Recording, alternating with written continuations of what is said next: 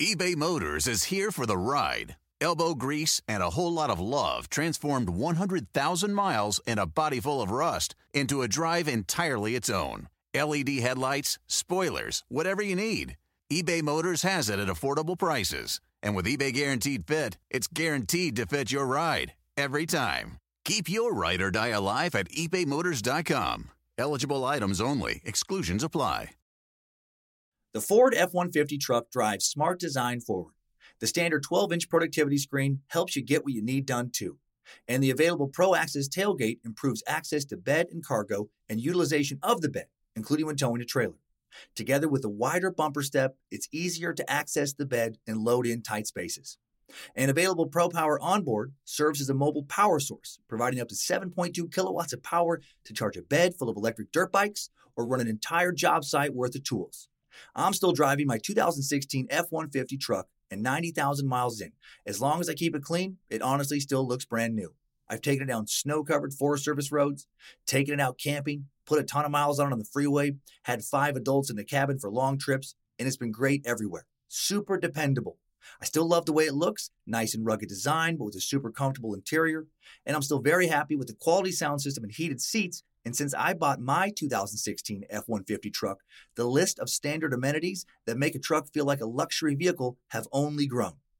Tough this smart can only be called F-150. Find your local Ford dealer at Ford.com. Pro Access tailgate available starting spring 2024. See Owner's Manual for important operating instructions. The research I did for this episode took a very, very different course than I expected. It seemed like the more things I looked up about today's topic, it just opened up more questions than it did answers. Because I'll be honest, this was going to be a hatchet piece just against Walmart. I've never been a big fan, and I wanted to just illustrate how there's just this huge problem, this blight on the American economy, these kind of evil robber barons of retail that exploit their workers. And if we could just get rid of them, then we could go back to the small mom and pop store, Main Street kind of idealistic 50s kind of retail world. And I know there was a lot of problems back in the 50s and 60s and 70s with racism and sexism, but I thought, maybe there was a chance we could get back economically to a better outlook for the middle class. And I thought Walmart was one of the main impediments to get back there. And, the problem with the American economy is a lot deeper than Walmart. However, Walmart is part of the problem for sure. Walmart's the one and only store I've ever boycotted. For the last 7 or 8 years, I've done everything I can to avoid them. It started when I did a few college tours. I did a couple hundred shows at colleges. Mostly around like 2007, 2008, 2009, in that range there. And I would go do all these little liberal arts schools in these small towns across Pennsylvania and Ohio and Virginia and all over the country. I literally did every single state other than Hawaii. And I would drive around and I would see over and over again this just decimated downtown of some little city of like 20, 30, 40,000 people. And it would have this downtown that you could tell was booming as recent as maybe the 80s. But now it was just all these closed storefronts and just nobody walking around. I mean, just dead. 95% of the parking spots are available. The stores that are still open, there's just no one in them. And then I would think like maybe just the town itself was dead. But then I would go to my hotel where the students had put me up, which was usually a newer hotel, like a Holiday Inn or a Hampton on the edge of town. And I would go to the edge of town, and it would be, your TGI Fridays and your Olive Gardens and these big hotels that all had full parking lots, but no parking lot was more full than the Walmart or the Super Walmart on the edge of town. Hundreds of cars.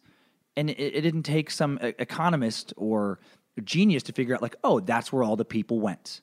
That's where all the people who used to shop downtown went, And it just makes me sad and made me so angry about Walmart. I just thought that they were just fucking destroying America. And maybe you'll think that too. Maybe you do think that. Maybe you don't. By the end of this podcast, I think you're going to at least agree that they're part of the problem, but the problem is so much deeper than Walmart with what has happened to America the economy and the kind of the downtown local store versus national store since the early 80s in America. So let's get corporate on this holy shit, what can of worms did I fucking open edition of Time Suck. You're listening to Time Suck.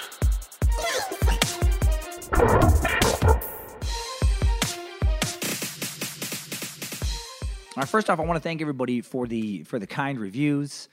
Man, they've been pouring in on iTunes, and if you haven't done one of those, man, please do. I appreciate it so much. I think it seems to be helping boost listenership. I also want to apologize for I have a cold today, but I had to get this done to get it done on time for the weekly Monday podcast. And so just thank you. And we're going to start 2017 already started off. I was going to say we started off, but we already did the Am I Dumberest? Am I Getting Dumberest episode last week. And you know what? And actually, I'm glad I'm doing this one because I felt that one was like kind of against the working class almost. Like I was kind of shitting on them. And this one is very pro working class, where, it's easy to be like, well, why don't you just get a better education? Referring to last week's episode. Well, there's a lot of factors working against people, and economics being maybe the biggest one. And I really delve into that in this episode and show that, it's not the working man that's the fucking problem with the economy right now. And again, I went into definitely with a bias with this episode, starting to research Walmart and watch some documentaries on Walmart. And that was just the tip of the iceberg. But let's start there. Let's start, is Walmart bad for business, essentially? Is it bad for its employees? I think so. Wages were just about $9 an hour just a few years ago. They really just kind of have hovered around minimum wage. And if you're against like minimum wage, hikes overall, especially for bigger corporations, I mean, it's just not a living wage. It's getting farther and farther from a living wage. They did raise recently to about $13 an hour for full-time employees and about $10 an hour for part-timers after a lot of kind of public outrage, a lot of bad press, a lot of lawsuits, frankly. Full-time employees do receive insurance, to which Walmart pays 75% of the premium. They get a matching 401k retirement plan where Walmart will match 6%. Stock matching plan for full-time employees where the company will match 15%. So if you buy, 100 shares of stock, they'll get an extra 15 for you. But none of those benefits matter if you can't afford to fucking get them. And that's been, from a lot of things I read, a huge problem with Walmart employees, and you can watch a lot of interview after interview on these documentaries where they're like, well, yeah, okay, there is health insurance, but like on the wage I'm getting from Walmart, excuse me. Let's see, on the wage I'm getting from Walmart, I can't afford it. Like I cannot afford to get anything. I can barely afford to eat. And Walmart has, very aggressively kept its wages down. Partially through being very anti-union. In 2014, and this is the kind of shit they'll do, some workers at a Walmart store in Quebec successfully unionized. Right after they did that, Walmart announced the store was going to close, citing economic reasons. It's fucking bull. I bet you my life that store would have still been profitable after that. But it wouldn't have been as profitable, and they wouldn't. And they didn't want, and you'll understand why I'm saying this a little bit later when I reveal some things. They wouldn't want the rest of their stores to realize they could still be profitable, even though they're paying their employees more at that particular store, because then they'd have less fucking gigantic, insane corporate profits. 2014, the 8th Circuit Court of Appeals handed Arkansas Walmart employees a victory, reinstating a lawsuit alleging that Walmart engaged in anti-union activities.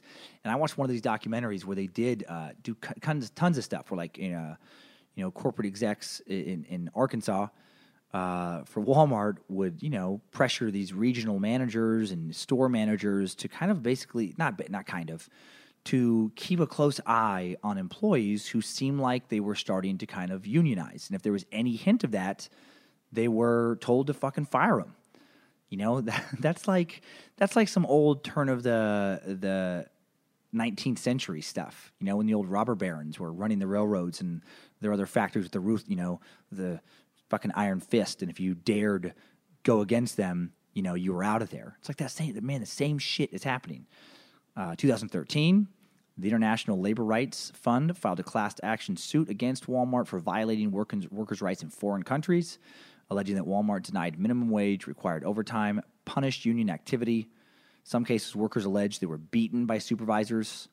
You know goddamn well they'd do that here if they could. If certified, 100,000 to 500,000 workers could be included. Specifically, the suit alleged that one Bangladesh worker worked 7 days a week from 7:45 a.m. to $10 p.m. without a day off in 6 months.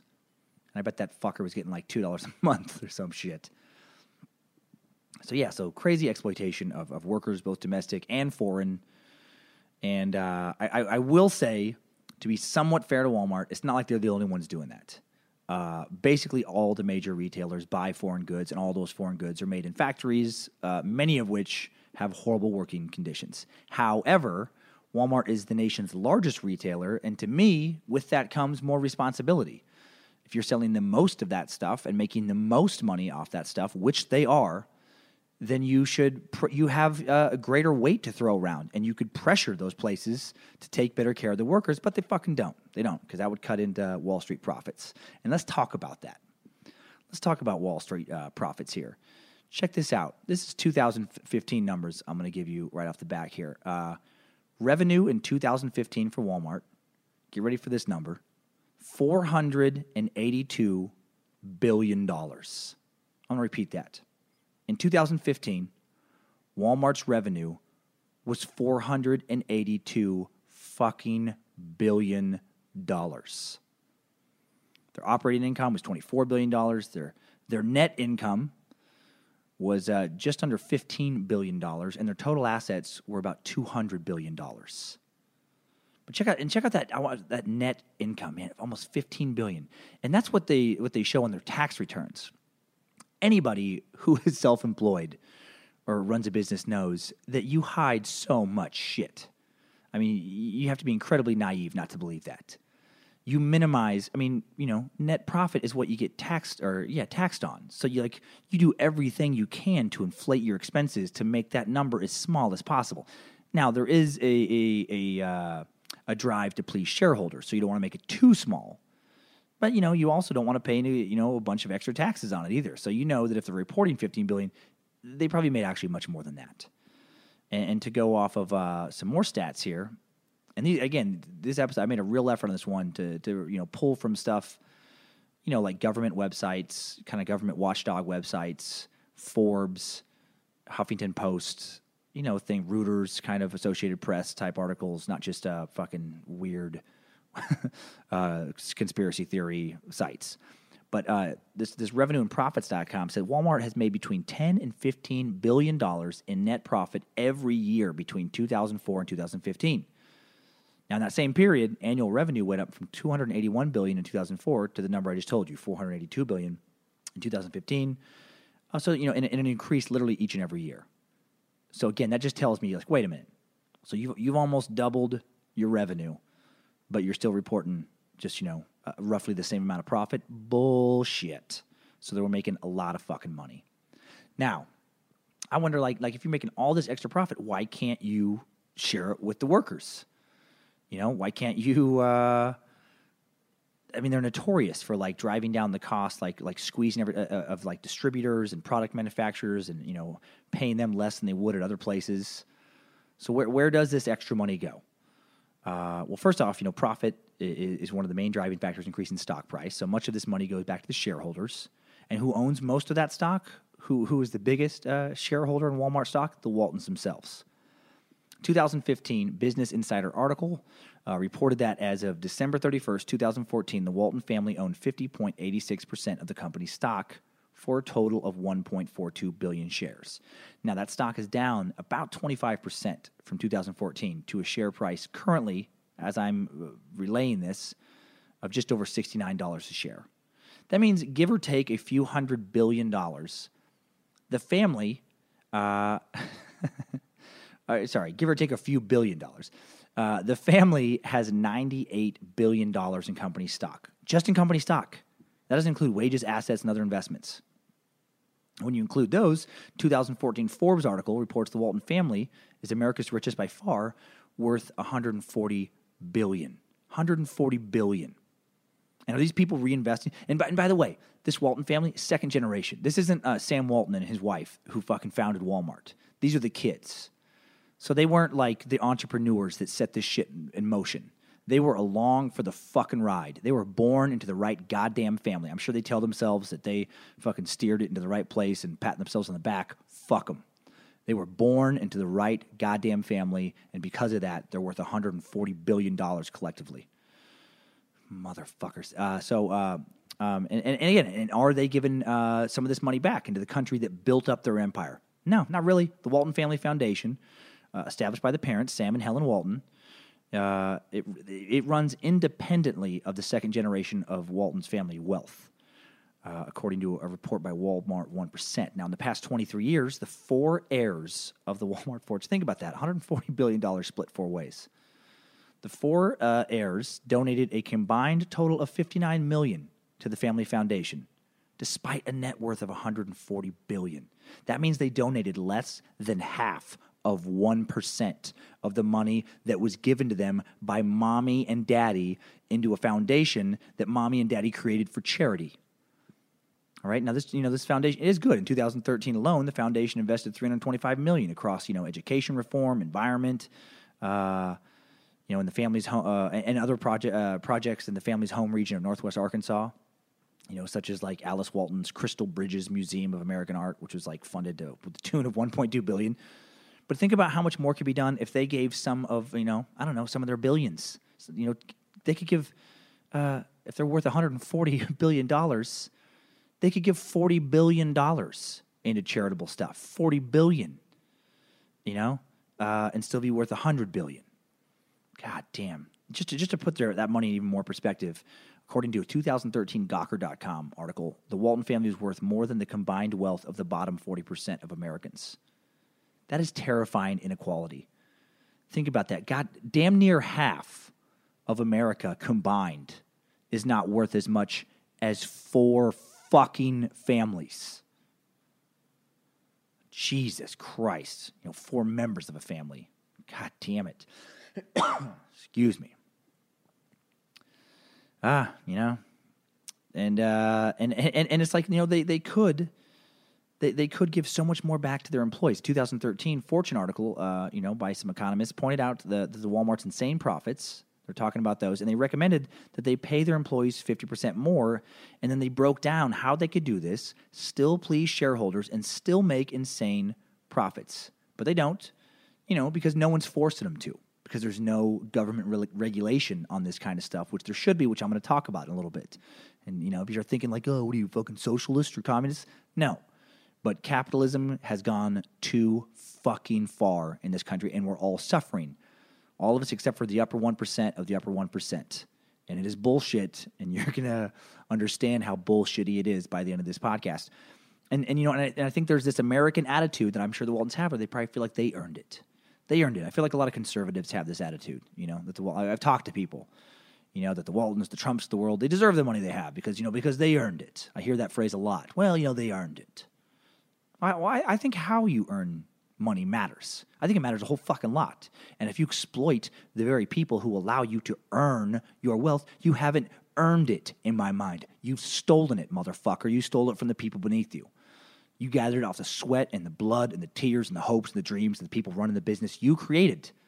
Now, do you deserve more money than your employees because you're the one who had the vision and started the company? Absolutely. Of course you do. You started the jobs in the first place, all right?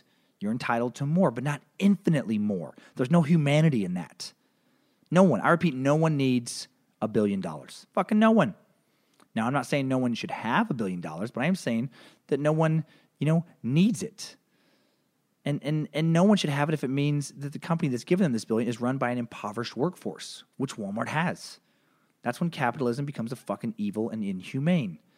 And I hate it when you start speaking poorly of capitalism. People start, again, throwing the words around like socialism and communism, like that's the only other choice.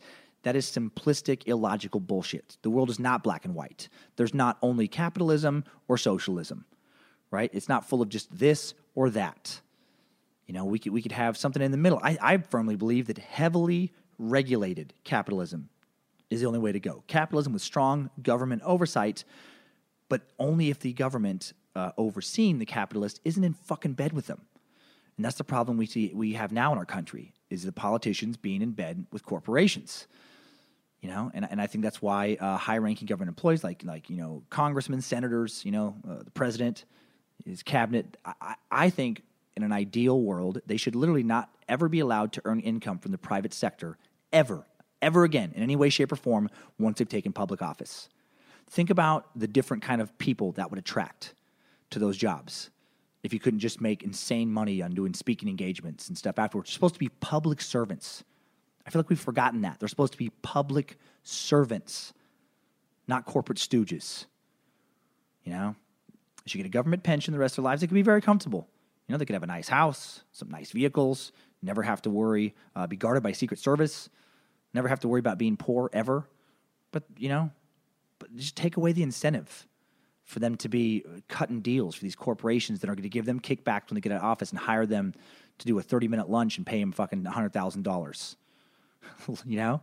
Like that shit does not happen. That shit happens all the fucking time in Washington, D.C. God damn it. But, I don't know. I don't know if we'll ever be able to get there, because I feel like so many Americans are obsessed with materialism. Even people who have no realistic chance of ever being wealthy do not want to take the dream away of becoming insanely wealthy, because it's like that's what they're fighting for. That's their American dream. Why? Why are we so obsessed with insane wealth? Like the fucking piece of shit Kardashians and stuff like that. They can just, jet set around the world. Is that really how you want to live? I think it's disgusting. I really do. And I've met a lot of wealthy people who are bitter, miserable fucks. And I've met a lot of working class people who are the happiest people I've ever met.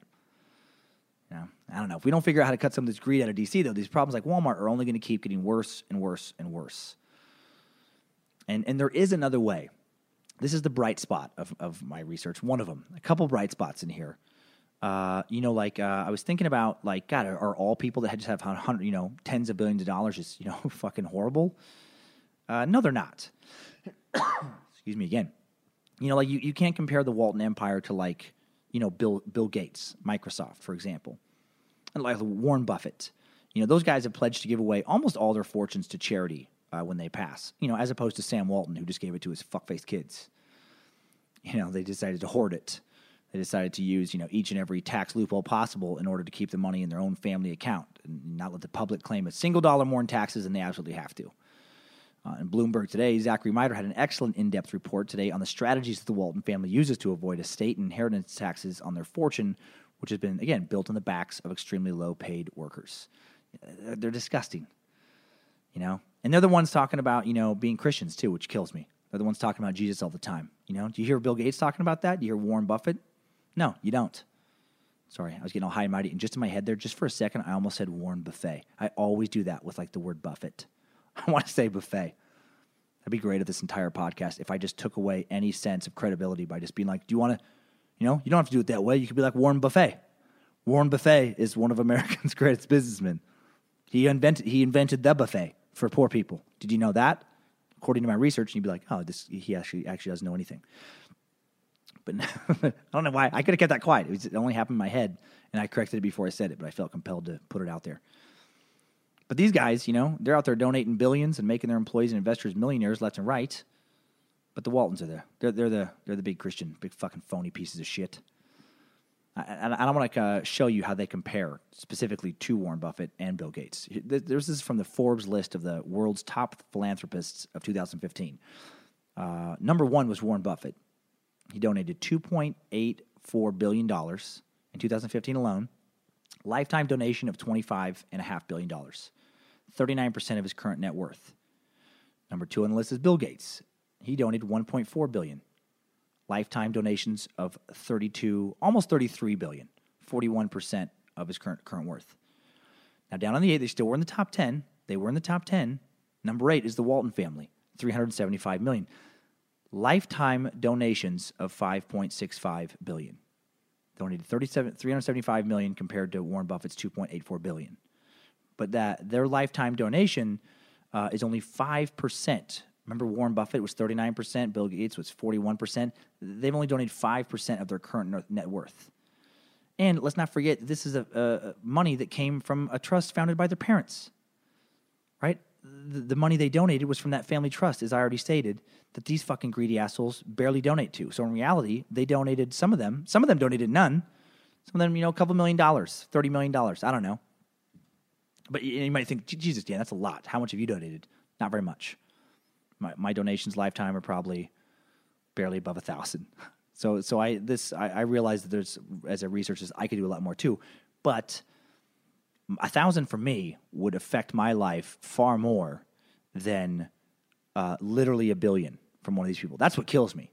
Like their day-to-day life, they wouldn't even have to do anything. They could just tell one of their many assistants, hey, figure out how to get $1 billion and put it in something fucking for orphans or something. Give it for beaten, for orphans who are also domestic violence victims. Just the word, just for mentally ill domestic violence victim orphans. Just give $1 billion to them, or whatever they wanted. And then it would just take as long as I just took to say that, and then many other people would carry it out. All right, I'm going to pause. You won't notice it. I'm going to pause then unpause so I can get some water and clear my throat. This cold is killing me. All right.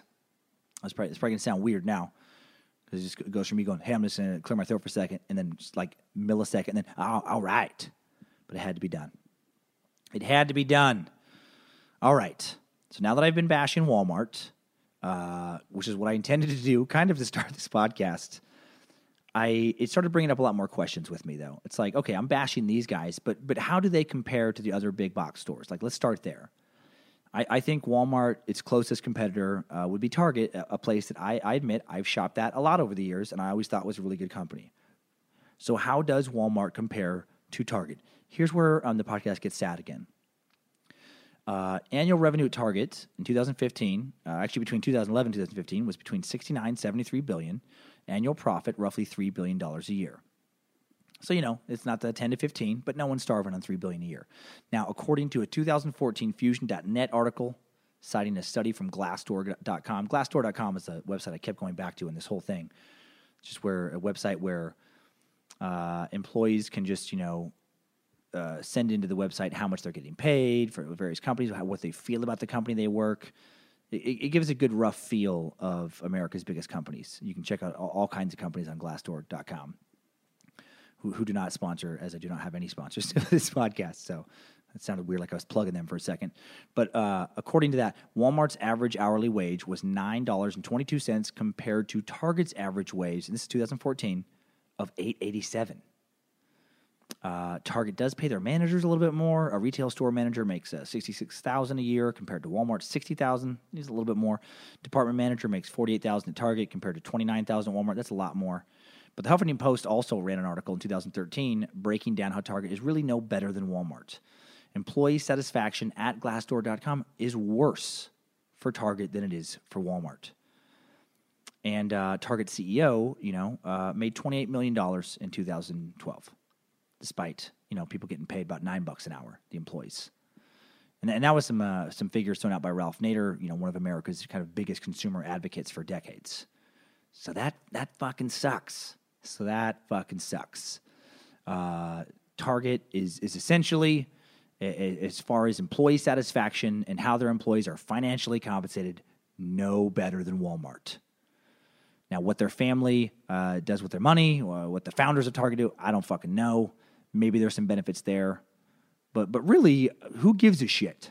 I do think there's some of that. If you're, if they were, if Target was given $1 billion a year to starving people in Africa, but were exploiting all of their workers in America, I don't think I would feel any better shopping there. It's like, I feel like you got to take care of your own first and then do what you can to help everybody else. But you don't, if your employees their kids are malnourished here because you're helping somebody else, elsewhere, I don't know. That doesn't make me feel better. And I don't even know if they're doing that. There was so many things to research on this one. I feel like I needed a staff for this episode. Thank God I let go of the 30-minute time limit from previous things because there's just so much shit. Okay, so what about some other companies? So that's Target. I know that's sad, but let's get happier again and talk about a Northwest company. I love living in the Northwest. Love being back here. And I love how some of our companies match up.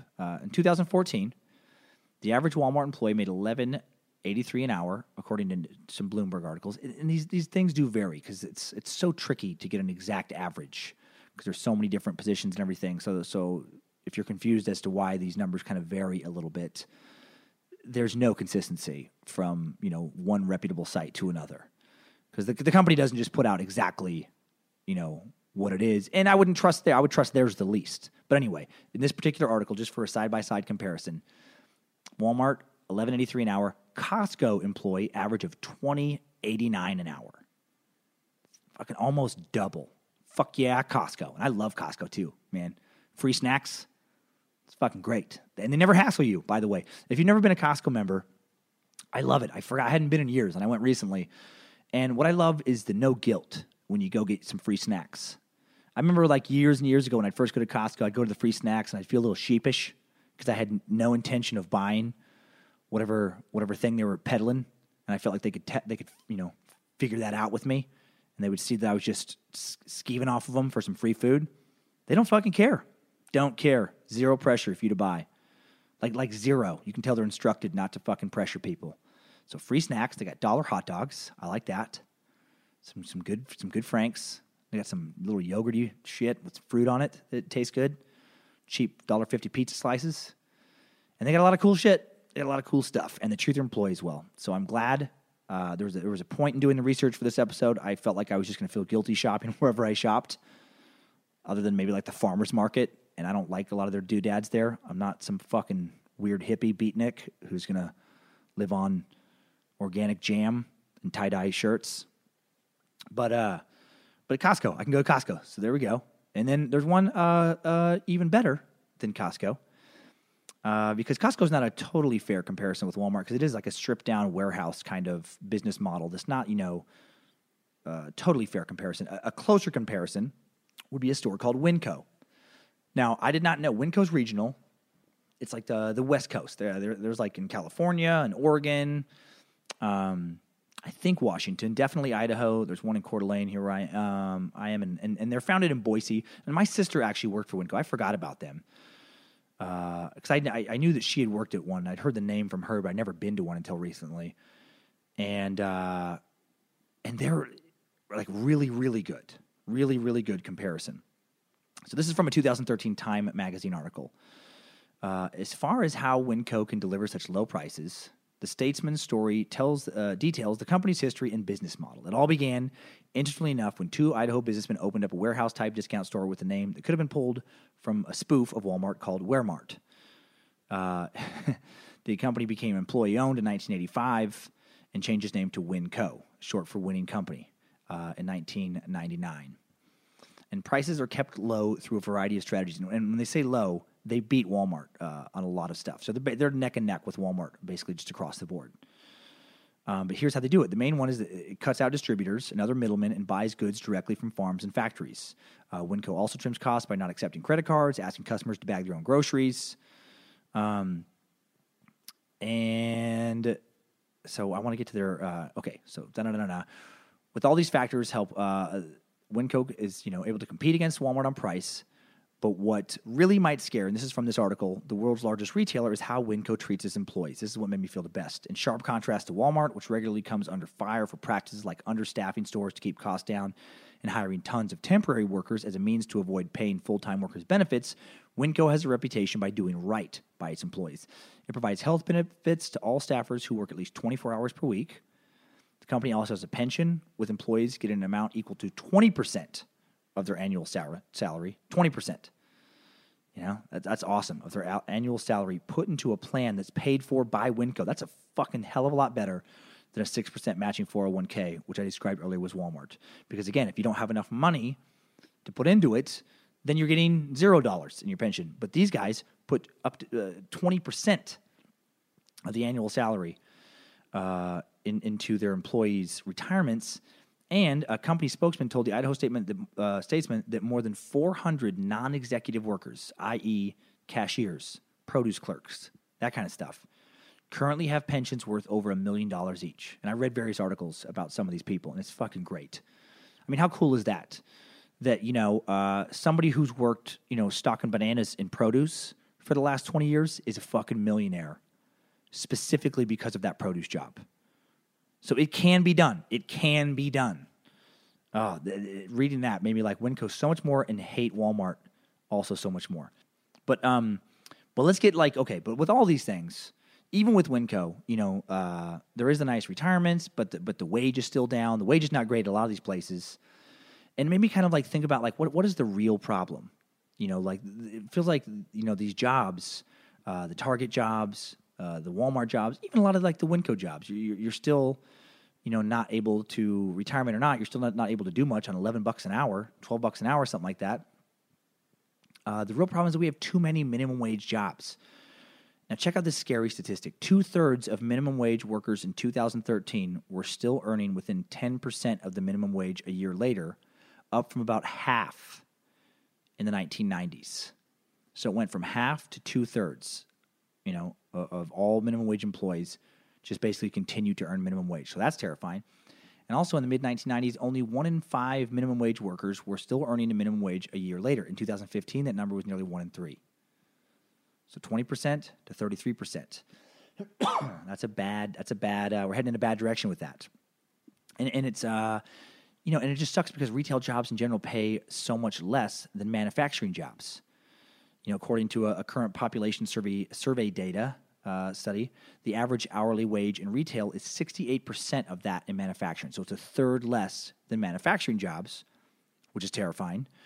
When you think about how in 1960, 1 in 4 American workers had a job in manufacturing. 1 in 4. Think about that. 1 in 4 people had a job in manufacturing. Today, fewer than 1 in 10.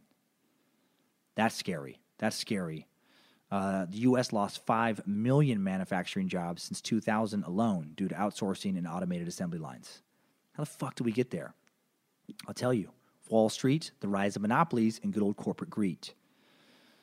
All right? No one company should ever be allowed to completely take over the market. Never works out well for the common man. And when I started thinking about that, like with Walmart, I started thinking about, like I talked about at the beginning of this podcast, about these pushing these little, small retail outlets in small towns across America out of business and just kind of devastating the downtown and being on the outside and just doing that over and over and over again.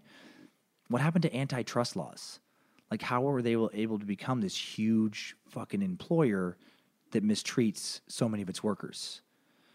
And if you're wondering what antitrust is, let me define it. It's of or relating to legislation preventing or controlling trusts, companies, or other monopolies with the intention of promoting competition in business. So, basically it's that you should never allow a company to own too much of the market share, because then it can, exploit its workers, which is exactly what Walmart has done.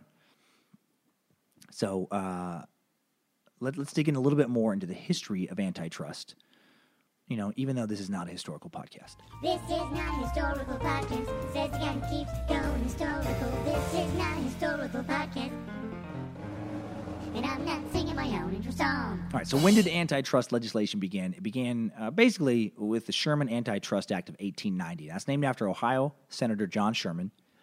And it prohibited certain business activities that the federal government regulators deemed to be anti-competitive. The law attempts to prevent, the artificial raising of prices by restriction of trade or supply and by businesses acquiring a monopoly of their market, such as kind of, close to what Walmart has done. And then there was also the Clayton Antitrust Act, passed in 1914, that expanded the scope of the Sherman Act. The Sherman Act also triggered the largest wave of mergers in U.S. history. So basically, all these companies figured out that one way to get around the Sherman Antitrust Act was just to merge together. Somehow that was a loophole, and essentially the Clayton Antitrust Act was supposed to be able to block that loophole. Now, why did these laws come about in the first place? They came about because during the late 19th century, hundreds of small short-line railroads were being bought up and consolidated into giant systems. Separate laws and policies emerged regarding railroads and financial concerns such as bank and insurance companies. Advocates of strong antitrust laws argued the American economy to be successful requires free competition and the opportunity for individual Americans to build their own businesses. As Senator John Sherman put it, the guy who, again, started fought for the Sherman Antitrust Act. He said, quote, "If we will not endure a king as a political power, we should not endure a king over the production, transportation, and sale of the necessaries of life." Fucking think about that. Because you know who's a fucking king right now? The Waltons. I mean, think about that. They have the wealth of kings. They really do, you know?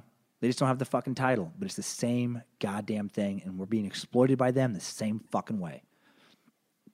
And so after this, you know, legislation was passed, you know, like between from the 20s all the way into the 80s, you know, ma and pa stores prospered.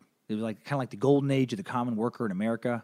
I mean, racism and sexism, you know, still were huge problems, but economically, those who could work did very, very well compared to now. Like from the 1930s up until 1980, the average American after-tax income adjusted for inflation tripled, which translated into a much higher standard of living for, you know, most people in the American population. You know, in 1980, the American standard of living was the highest among industrial countries. And then in 2014, median wealth in the United States was $44,900, which put the United States in 19th place, behind many other developed countries. The U.S. now has one of the widest rich-poor gaps of any high-income nation today, and that gap continues to grow.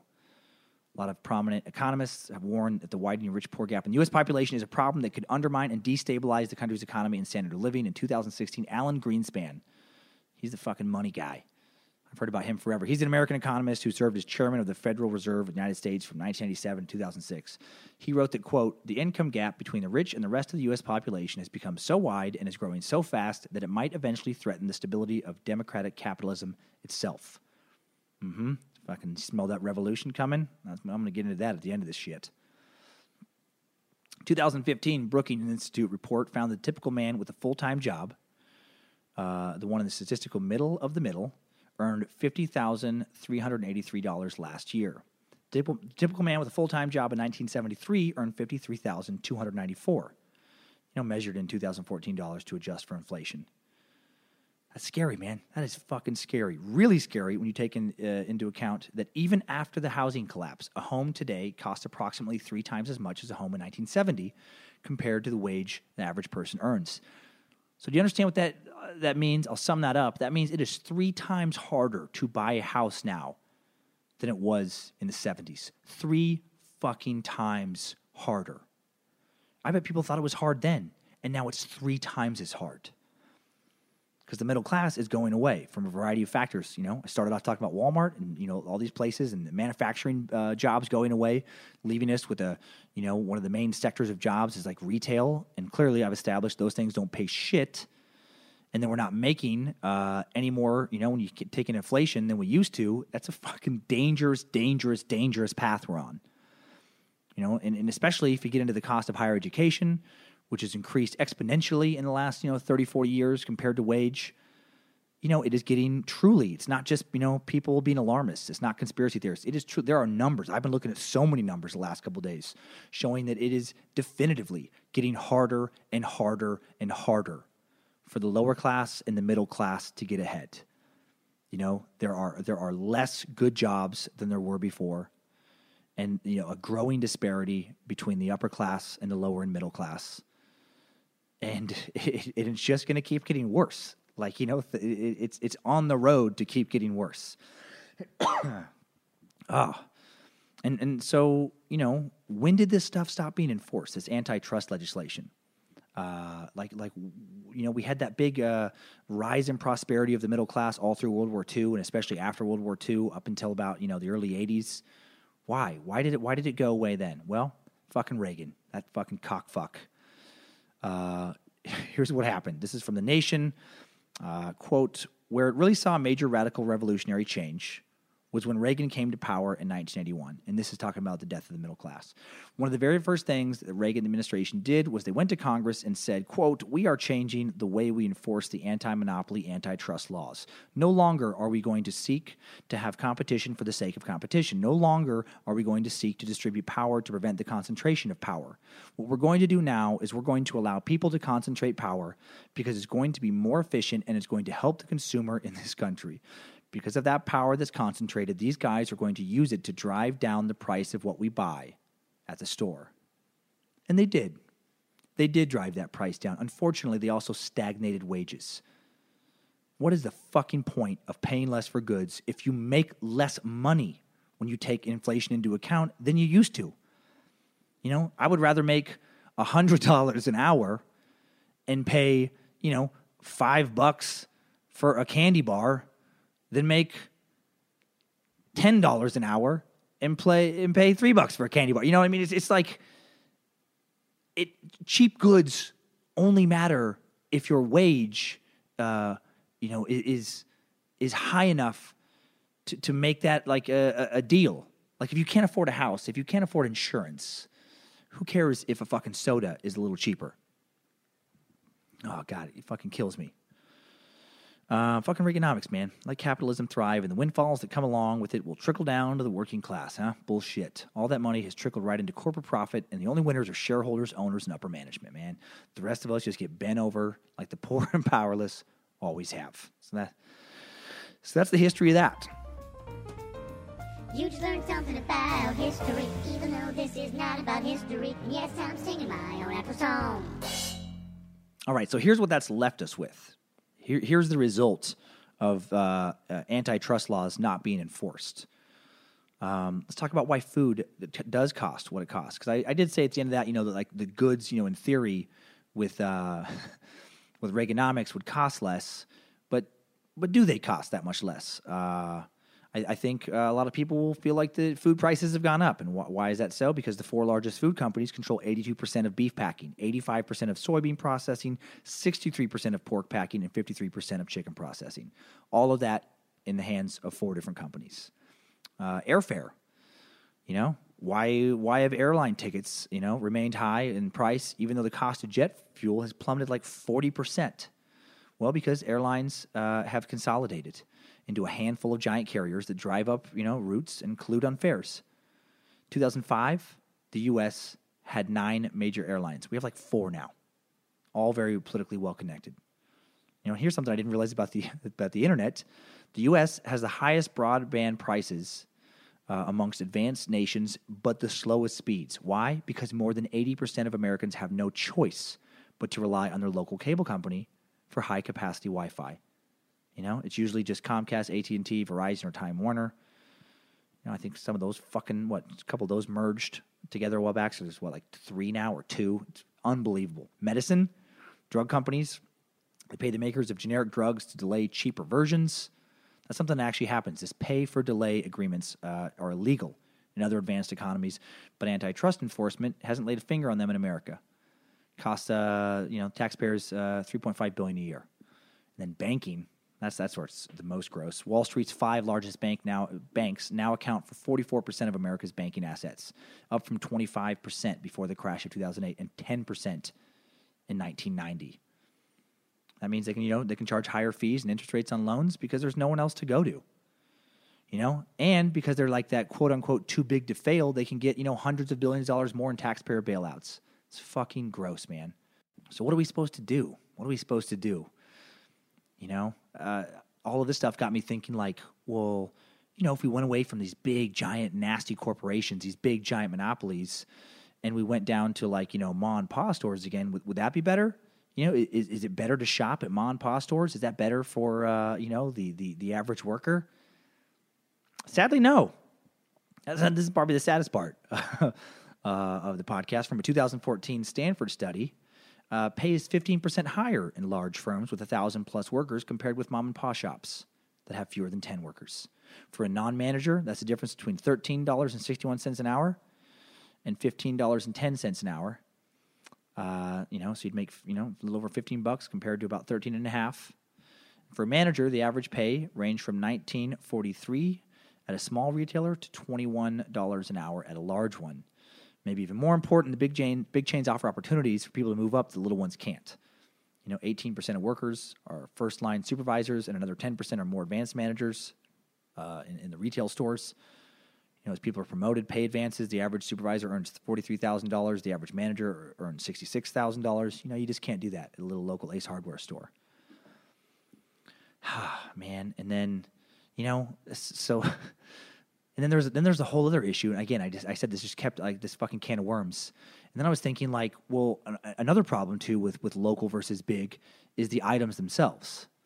Because there's a whole other level of exploitation there. If you're buying a bottle of Coca-Cola at your locally owned grocery store or fucking Winco or Walmart or wherever, what about the people who work at those places? You know, and then I started thinking like, well, God, what if you tried to just do like American made? Maybe there's some safety there. You know, because I talked about the loss of manufacturing jobs. What if you just bought stuff only made in America? Wouldn't that be better? Maybe not. This is the very most depressing part of this podcast. This is from a Washington Post article that came out just a couple days ago, and it's about the garment district in L.A. And it's about how these illegal immigrants are making made-in-America goods in Los Angeles at these shady fucking factories. And like this guy that they interviewed for this, he made $225 for the week, which translated to $5 an hour because he worked a shit ton of hours. And he said that there's nothing to do but just, take it. And it says federal regulators have uncovered a widespread practice of garment workers, most of them undocumented, being paid far below the legal minimum wage, according to a recent Department of Labor report.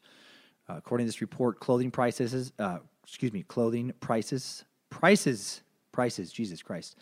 I wanted to throw in another syllable in there. And many retailers would have had to rise nearly 40% for the workers to be paid minimum wage. Man, 40% below minimum wage. Yikes. And then the garments made by these underpaid workers most often get sold at fashion or discount retailers like Forever 21, TJ Maxx, Ross Dress for Less. Oh, man, I used to feel good about shopping at some of those stores. God damn it. So, I don't know. So what are you supposed to do with all this? Here's the conclusions with all this sad information I've thrown at you, Basically, what I'm finding out is once you start peeling back the layers of the U.S. workforce, you open up a really, really ugly can of worms. Overseas workers are being exploited. Even on the iPhone I used for part of this research, that was probably made by somebody in China, fucking getting crippled from having to do the same movement over and over again and getting paid nothing to do it. American factory workers are being exploited. Giant corporations are exploiting the common worker to boost Wall Street appeal, increase the sizable wealth of the owners of upper management. And I've touched on it a few times. Maybe I didn't explain it. But, the reason Walmart and these companies want to have huge profits is to increase the value of their stock, because that's how you drive stock price up, is to show higher net profit and to show bigger share of the market, which antitrust should stop. And the more you can do that, the more, you can raise the price of the stock. And who benefits the most from the price of stock? Usually, like, the owners who have the biggest share of the stock and upper management, who they give that as incentives to work there. So, you just fucking strangle the person at the bottom so that the person, making $20 million a year as some CEO can get another $50 million a year stock bonus. It's fucking gross, man. So fucking gross. Wages for most professions have stagnated for decades, with more and more minimum wage jobs going away all the time. The wage and education divide between the rich and the poor is dividing, and the middle class is dying. Fun stuff to lead right into some top 5 takeaways. Time Suck Top 5 Takeaways. All right, number 1. Walmart is fucking us in the ass. Unfortunately, Target and many of the other big box stores are not only not helping us, they're waiting for their turn, sometimes with even less lube on hand than Walmart. Number 2. The Waltons are evil trust fund fucks who I hope die painful deaths for how they've chosen to continue to exploit their employees to increase their decadent wealth. Oh, man, they could pay all their employees 50% more than they're currently paying them and still be incredibly profitable. Just think about that. Number 3, our government is letting it all happen because most of our politicians are owned by corporate influence. The fox is truly guarding the hen house. Number 4, fuck you, Ronald Reagan. Failing to enforce antitrust laws in the 1980s, cutting taxes on the wealthy and deregulating industry fucking killed the middle class and their opulent wealth. The likes which we haven't seen since the robber barons of the 19th century will fucking never trickle down from the upper crust. When the insanely wealthy are taxed heavily, you take away incentive for them to have enormous salaries and huge corporate profits. Instead, they're much more likely to reinvest those profits into assets like company expansion, employee salaries. Income levels have stagnated since the Reagan era, except for the top 1%. The chief executive officers of America's largest firms earn 3 times more than they did 20 years ago, and at least 10 times more than they did 30 years ago. Thanks, asshole. Number 5, Winco and Costco fucking rock. 2 companies headquartered and founded in the Northwest, proving what I've always known is the best part of the country. Time Suck Top 5 Takeaways. All right, so how do we change things? I didn't want to just leave with nothing but just depressing information. I think we have to increase wages, which will increase the cost of goods. However, some of the cost of goods increase could be offset by regulating the salaries of upper management and forcing families like the Waltons to push back much of their exorbitant wealth into their own workforce. They won't like it, but fuck them. What are they going to do? Leave the country? No. Sadly, nothing short of some type of economic revolution is going to change our current system. History repeats itself. The poor get pushed down and stepped on and stepped on and stepped on until they can't fucking take it anymore, and then they revolt. And that cycle, man, that is old as time. It just keeps going around, and we're in the middle of it now, as we always are. I was thinking about the American Revolution. Think about the founding of our own country. I think we were taught kind of as kids that we fought for some noble concept of freedom. Shut the fuck up. That's a feel-good grade school version of the truth. Give me a goddamn break. You know what we fought against? We fought against financial enslavement. Great Britain found itself deep in debt following its victory over France in the French and Indian War, and as a result, it enacted the Sugar Act of 1764. Now, that was a law passed by British Parliament in 1764, raising duties on foreign and refined sugar imported by the colonies so as to give the British sugar growers in the West Indies a monopoly on the colonial market. And then there was the Stamp Act of 1765, again passed by the British government, that required the payment of a tax to Britain on a great variety of papers and documents, including newspapers that were produced in the American colonies. And then there was the Townshend Acts of 1767. The Townshend Acts, a series of laws which set new import taxes on British goods, including like paint, paper, lead, glass, tea, all kinds of other things, used the revenues to maintain British troops in America, pay the salaries of some royal officials who were appointed to work in the American colonies. And then there was other measures aimed at raising funds from the 13 American colonies. Taxes, remained orders of magnitude higher in Great Britain than across the pond. They were getting taxed more in England, but the colonists fiercely resisted them anyway. They were protesting against, remember, this is a big thing we did learn about, taxation without representation.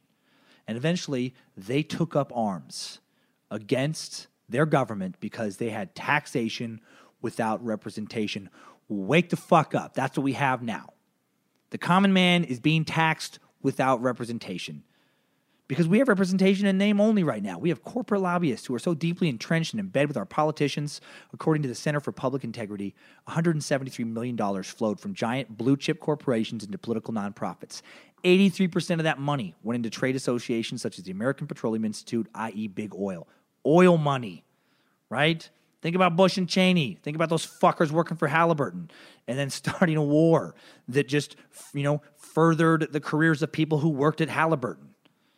You think anything that has to do with representing the common man? No, man, we're not being represented anymore. The politicians that do have our interests at heart, people like Ralph Nader, are deemed unelectable by the majority of the population for being too idealistic. Man, some type of revolution. It's the only hope. Now, saying that, I don't know how the fuck we do it. I don't know if I'm willing to die. I don't know if I'm willing to give up my little cozy lifestyle to do it. But we're not going to steer this ship back around. I don't know. I predict they're gonna let us just have just enough toys to keep us happy. Little iPhones, PS4s, that kind of stuff. Maybe I'm part of it. I'm part of the wheel, man. They'll let us have our little podcasts to keep us from getting so pissed off that we're like, hey, man, what the fuck? And then we go up against them. No, they're not going to put any money in education. They're going to keep us undereducated, except for the elites who soon will be the only people ever able to afford like the best colleges and universities. And then there's going to be, the gated communities, and there's going to be the rest of us. And if you're one of those people who are the rest of us, I do hope you keep listening to this. Sorry, this was possibly depressing, but goddamn, I didn't know this where it was going to go. I thought I was going to get to make fun of Walmart for 30 to 45 minutes and be like, peace, bitches, I'm out. But no, the problem is so much bigger, so much more entrenched than that. I wish it was easier to fix, It reminded me of that kind of line of thinking like conspiracy theorists. I love when people talk about, like the Illuminati or something. It's like, what a great thought that is, to think that there's just one little group of people that are controlling things. And if we could get rid of them, then we'd all be good. We'd all have equality again. Man. We have to undo just this ridiculously entrenched corporate system we're in right now to ever get out of this. So, I don't know. So if you got a good corporate job, I guess, good for you, man. Good for you. Don't give it up. And if you're listening to this and you work at Winco, shoot me an email. Is it really as good as it's cracked up to be? I hope so, man. Because after this podcast, I need something to truly be optimistic about. That's not true. I have you guys. I have you listeners. So we'll goof it up next week. I don't know what the topic's going to be, but it's not going to be this heavy because I can't fucking take it. That being said, I hope you enjoyed this little bit of Time Suck.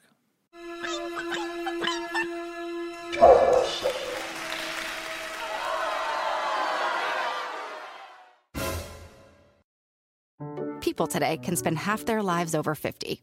So it's good to be financially ready for what's important to you as you get older, like a family vacation. Or starting your dream business. Welcome to Connie's Coffee. How may I help you? AARP's trusted financial tools can help you plan for whatever your future holds. That's why the younger you are, the more you need AARP. Start planning today at aarp.org/moneytools.